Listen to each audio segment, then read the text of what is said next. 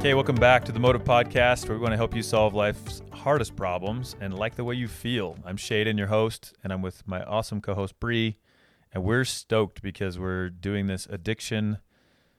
What do we want to? It's not a seminar. I was just gonna say trilogy because that's like the movie thing, but yeah, there we go. It's not a trilogy, really. Series. We don't That's know what the word. I'm like, what's the word? It's series. It's a series. The addiction series. And so we just did podcast number 1, which I hope you listened to last week, and it talked about the motive method and all of the principles in that motive method, which we continue to call ubiquitous. Wait, well, not technically number 1. If you're looking through numbers, sorry. Oh, Who yeah. knows it? It'll be number like 18 or so. But number 1 of our series. Which would, it'll be about addiction. Just in case people are confused. It should be the one right before this one. Because we're doing these back to back to back, aren't we? Yep. Okay. So we're excited because we're gonna break a few of those principles down. They're one of the principles. If you didn't listen to it, honestly, you might want to just pause this and go to the one before it. Yeah. If you're just clicking on this randomly, you're gonna be better off, I promise. Yep. So what we're gonna do now is we did if you know the motive method now that had we have our hope, we have our motive, which is our hope's hope. And our hope's hope, a deep, infinite motive. We have to have our beliefs about ourselves. We have to have a process, and we need to have a mentor. But in the center of that, there's the problem. So we've already done a podcast on motive in general. Yeah. Okay, so we're not going to break that one down. Yeah, that's like for everything. So go back and listen to that one. Yeah. And then, but today in this one, we're just going to jump into the problem. First, we're going to define addiction a little bit better, right? Yep. Like, what is addiction? And I think bust some of the myths surrounding addiction. Ooh. Big time. Let's see. And I love it because Bree is in great control of her life. She's not perfect for sure, but she's got a lot of curiosity about addiction, which is good. So I want Bree just have that curiosity. Yeah, I just think it's something you see. There's no stupid questions. Yeah, everybody knows someone who's an addict. Yeah, it's not something anyone gets away from. Sure, absolutely. So, okay, what's the question? Well, so I really wanted to talk about, I guess, like what addiction is, and then some of the false beliefs that are what it isn't, and yeah. Okay. Like, I've always thought it was a hereditary thing. Yeah. And you're going to say that's wrong. I'm going to say that's not I'm going to say it's definitely not the full picture at all. Yeah. So let's go through some of those beliefs about what addiction actually is. Okay. And anyone out there, obviously, you're totally welcome to disagree with me. Yeah. But I've spent a great deal of time studying, reading, and I'm in the trenches. Yeah, I was going to say, you treat time. a lot of people with addiction. And I've had my own, so it's just the way it is. So there is a book for anybody who is struggling with any type of addiction you must read, and it is called The Unbroken Brain. Okay. And Mia Solovitz is a world-renowned child trauma expert, and I would give her now an addiction expert. And easily, she shares her story in her book again called The Unbroken Brain, where she talks about almost dying from. I think heroin was her drug of choice. Really? Heroin overdose. She's autistic, or she's on the spectrum with Asperger's, and she is also a Columbia grad. So she almost dies, gets her life back in order, goes to Columbia, and is now like this world-renowned. She helped write the book "The Boy Raises a Dog." So she's a world-renowned child attachment. For anybody who knows about attachment theory, that's put that one on the list. Another podcast we need to do. Oh yes, she's awesome. She's brilliant. So in her book, I'm going to read some of it because I want everyone who listens to please just believe me outright. And if you can't, then study it yourself. But I hope you can come to the same conviction as I have that addiction is learned. Okay. It is a developmental. And I think that's problem. Not something most people. I think I've always heard my whole life addiction is hereditary. So she breaks the genetic and disease model, saying that we can talk about it from those ways, but the problem is the genetic model and the disease model portray a stereotype, and it portrays someone when you say an addict. Most people, they have this picture of who that is. It's like a prejudice almost. Yeah. That they wouldn't assume that their accountant, who is an amazing person who's doing really good work, could like when he ends up dying from an accidental drug overdose, they would have never thought it. Yeah. Because he didn't fit the stereotype. Yeah. And so the disease means, you know, is it something that we can never get rid of? She doesn't agree. She believes that although you might have a predisposition for something, like if she started heroin again, I mean, just be jumped right back in it. Yeah. But it is, in other words, addiction is totally, you can absolutely recover from it, but we have to understand where it's coming from. Okay. Genetics would say that the parents before you and maybe even beyond that had addictions themselves, and they have this, they call it an addictive personality is what people say in the world. Yep. And she debunks that very quickly. There's no research that backs that up. Interesting. There isn't a thing like an addictive personality. Which I think is comforting. I don't know. I remember as a kid being like afraid of certain things I didn't understand. One of those being HIV and AIDS, because I'm a product of, like the 80s. Mm-hmm. And so at that time, that was terrifying. Like that I would just randomly go to the bathroom somewhere and catch AIDS. Yeah. I remember that actually. Yeah. I was also afraid of things like kidnappers in white vans. Because that was also a big stranger deal. danger. Yeah. But having an addictive personality was another one of them. Yeah. Because it was always talked about. And I come from, my mom, and she won't mind if I say this, but so her dad was an addict, was an alcoholic, very abusive, and so then how that has trickled down through their family, has been interesting. And I think that that's something that, I'm not going to, she might tell me I'm wrong on this, but I think that that's a fear of like, am I going to be addicted because of my parents? And some of her family members who struggle with that problem. Yep. So it's something that I thought about. Yeah, I think that was a common thing. And see how cool it is, because what your mom did is exactly what Mia would talk about. Is your mom? She broke that. Changed the environment. Because could there be genetic predispositions that they're called epigenetics that could have been passed on? Yes, that can happen. But consider those a little bit like buttons that the environment gets to push. And if the environment doesn't push the need to find something to find something to cope with, which is where they're learned, then the addiction doesn't do anything. So like my daughter Lula, my daughter Nia, my son Justin, and my other son Jacoby, so all four of my kids, all had heavy amounts of nicotine in them when they were born. Nia, or Lula, my youngest, had crack in her blood when she was born. There's no addiction. She didn't learn she anything. Didn't born addicted to. She was born dependent in a way. And luckily for her though, she didn't have withdrawals, which was really cool, which shows she wasn't super dependent. But dependence is what shows that your body biologically is desiring said thing. Gotcha. That there's and so without it, you have a physiological or a very physical effect that's saying I'm hurting. So when somebody jumps off alcohol, jumps off nicotine, then there's this effect that's just, I want it so bad and I'm in pain because your body's adjusting. So she didn't. So because of that, though, the crack never did anything to take away my daughter's emotions. Yeah. And that's where addiction is learned. Okay. So let me read this. I'm going to read this right from her book. Okay. And she wrote in both, and because you've never ADD, well, I'll just read. In both autism and addictions, for example, repetitive coping behaviors are frequently misinterpreted as the source of the problem, rather than being seen as attempts at solutions.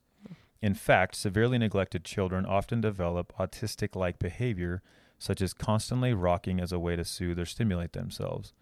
And maltreated children often appear to have ADHD because they are hyper-vigilant to, quote, distractions, like the sound of a door slamming. In all these conditions, including autism itself, repetitive, vigilant, or destructive behaviors are not usually the primary problem. Instead, they are typically a coping mechanism, a way to try to manage an environment that frequently feels threatening or overwhelming.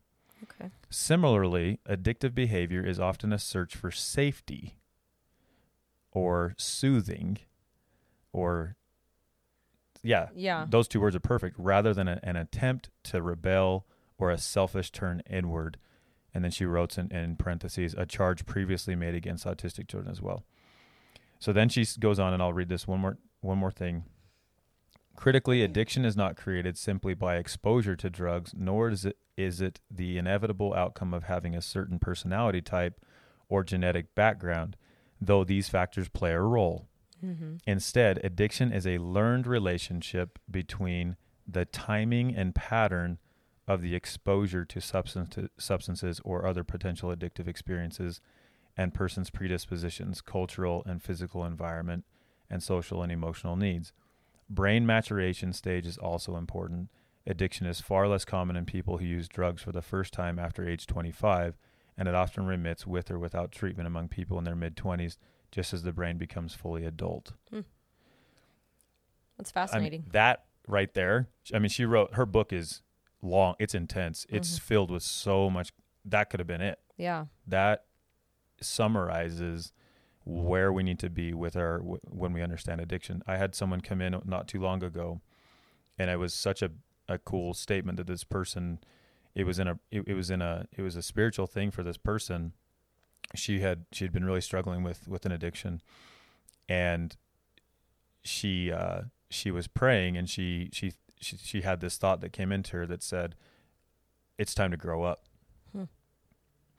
And she knew that what that meant was, it's time for me to learn to cope with something that is in a way that's mature, in a way that's healthy.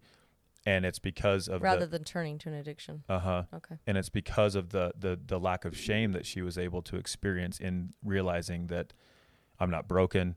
I'm not a disease. Like, it's something that I've learned, and which creates hope that I can unlearn it. Yeah. Well, that was my thought when you're reading that. I think that would give a tremendous amount of hope to people who feel like, okay, because my parents were addicts, then I'm automatically in trouble, or because, like Lula, you're saying, as she grows up, obviously she has you guys to help her. But if I can imagine as a child growing up knowing that they potentially had an addiction as a baby, because you hear that, oh, the baby was addicted. Yeah. That I would imagine that would be back there at some point thinking, oh crap, it's going to come out as an adult and I'm going to be addicted. Yeah. I know from conversations that is a fear that a lot of people have. Instead, Lula and my children need to know, and if I for some reason died, I hope they listen to this, but they need to know that they have a predisposition to become dependent and addicted quicker and more fiercely, very likely, than would someone who didn't have that experience. And so the environment that my wife and I create of safety, where they don't have to seek other things for soothing, is everything. Yeah. It's everything. This is interesting. I'm going to share this. I hope. Well, okay. I'm just going to.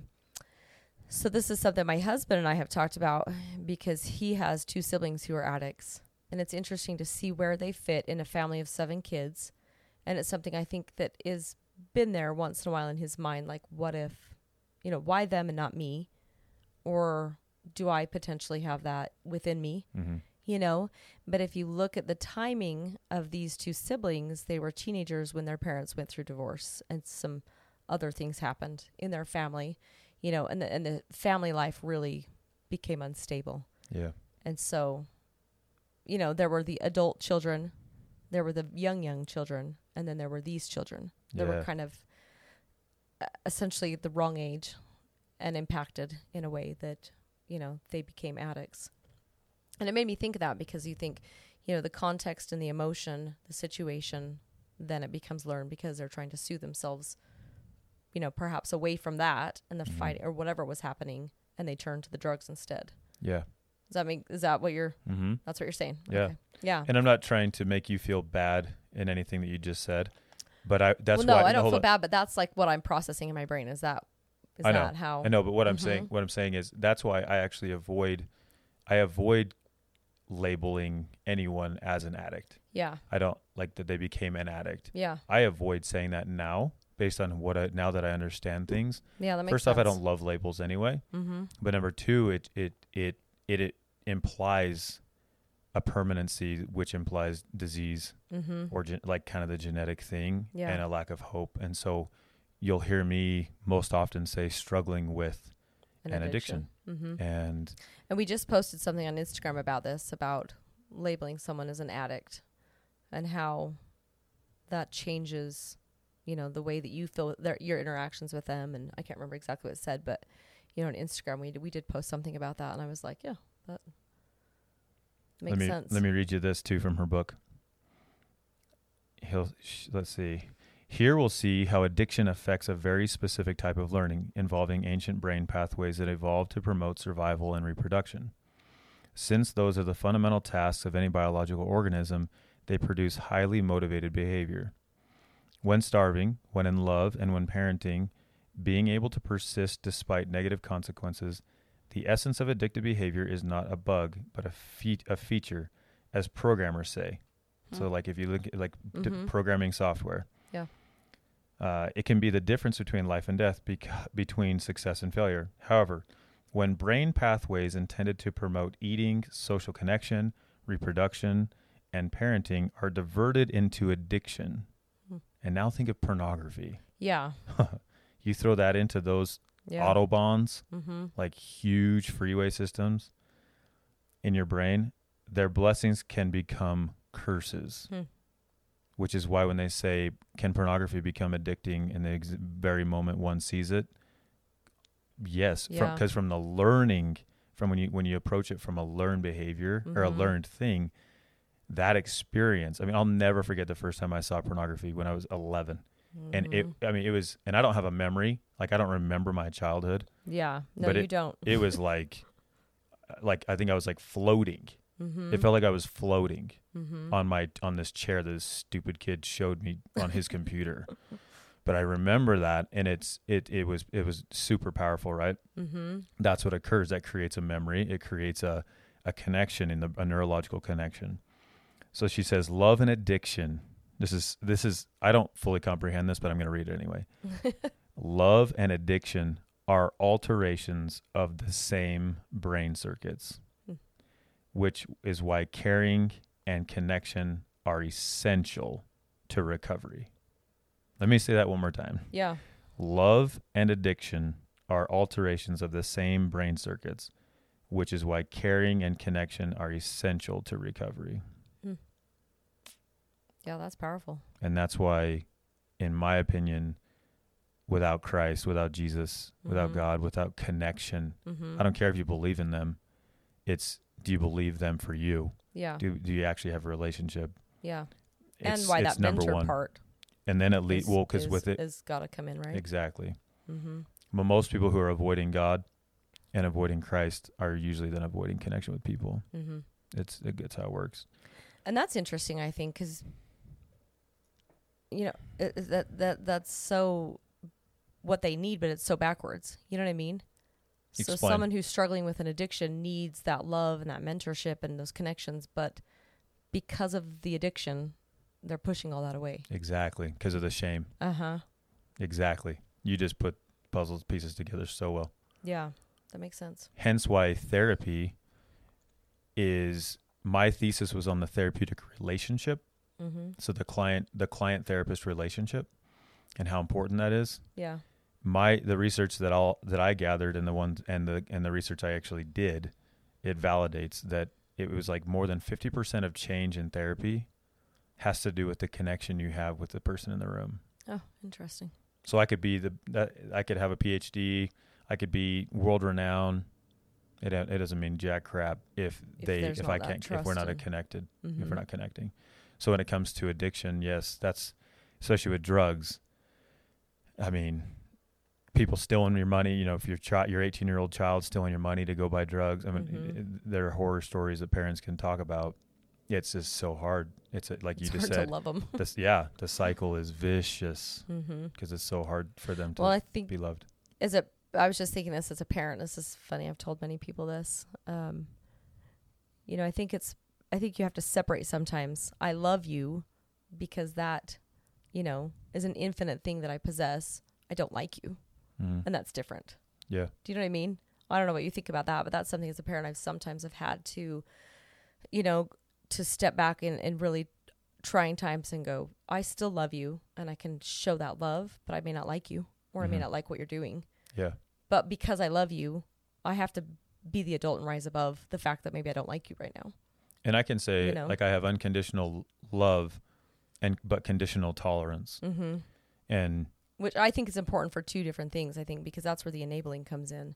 yeah. You know, because you're my child, because I love you, I have to enable you. I have to give you money. I have to do this. I can't just separate and watch you fail. Yeah. Which is actually really, truly loving someone. Yep. You know? Yep. Connection heals. Did I share the rat story on here once? No? Yes. With the family. Yeah, I'll slaughter it. But I'll say Share it. it I'll say again. it really quickly. I think it's it has to important. be said. And if anybody knows the actual research from it, I'd love to be sent a copy. I've read it somewhere. I think it's in her book, but anyway. Leave us a review. I don't know the exact review, but it's okay. I just want to be correct, you know. Yeah. And so this group of researchers took these rats, and they would put them in a cage. They would take them away from their family, and they would put them in a cage by themselves in isolation. And they'd have 2 water bottles. One water bottle had cocaine in the water. Another water bottle was nothing but water. And inevitably, the mice or rats would drink the cocaine water till they would die every time. And so they then took similar mice from their families, and they put them in a cage and would get them addicted to cocaine. And then they would join their cages or give them time with their family and then put them back in the cage, and then they'd take them out and then put them in their family. And the rats would go and drink the water and would not drink the cocaine water when they had family connection, when they were back with their families. Yeah. And so the obviously the correlations to us are 100-fold. Yeah. You know, if a rat or a mouse would avoid a drug they're addicted to or something they're addicted to because of their family, I mean, what? Yeah, how much more for powerful autonomous, is that for you us? know, exactly for us. It's just it's so important. And so for you listening, that you have an addiction, you probably even have a secret about it. You will not get better until you connect. And what's keeping you from connecting is the shame you have about your struggle. Yeah. And you need to know that your struggle actually exists because of how much you want to connect. Yeah. Interesting. And that's a beautiful thing. And so stop letting Satan destroy you and shame you to death and tell you how bad you are, because you accidentally, or sometimes even on purpose, added a feature into your life and learned something that you soothed with that had ill effects. And you can change. You can figure it out. You can unlearn it. You can replace it, most importantly. Not just stop it, but replace it. But you need help. Yeah. You can't just do it by yourself. It doesn't always mean therapy help, but it does mean something. A village. Yeah. A village of help around you and a whole bunch of accountability. So next time we're going to talk about... let's get into some belief stuff. Okay. So thanks, everybody. Your worth is great, and we appreciate all your support.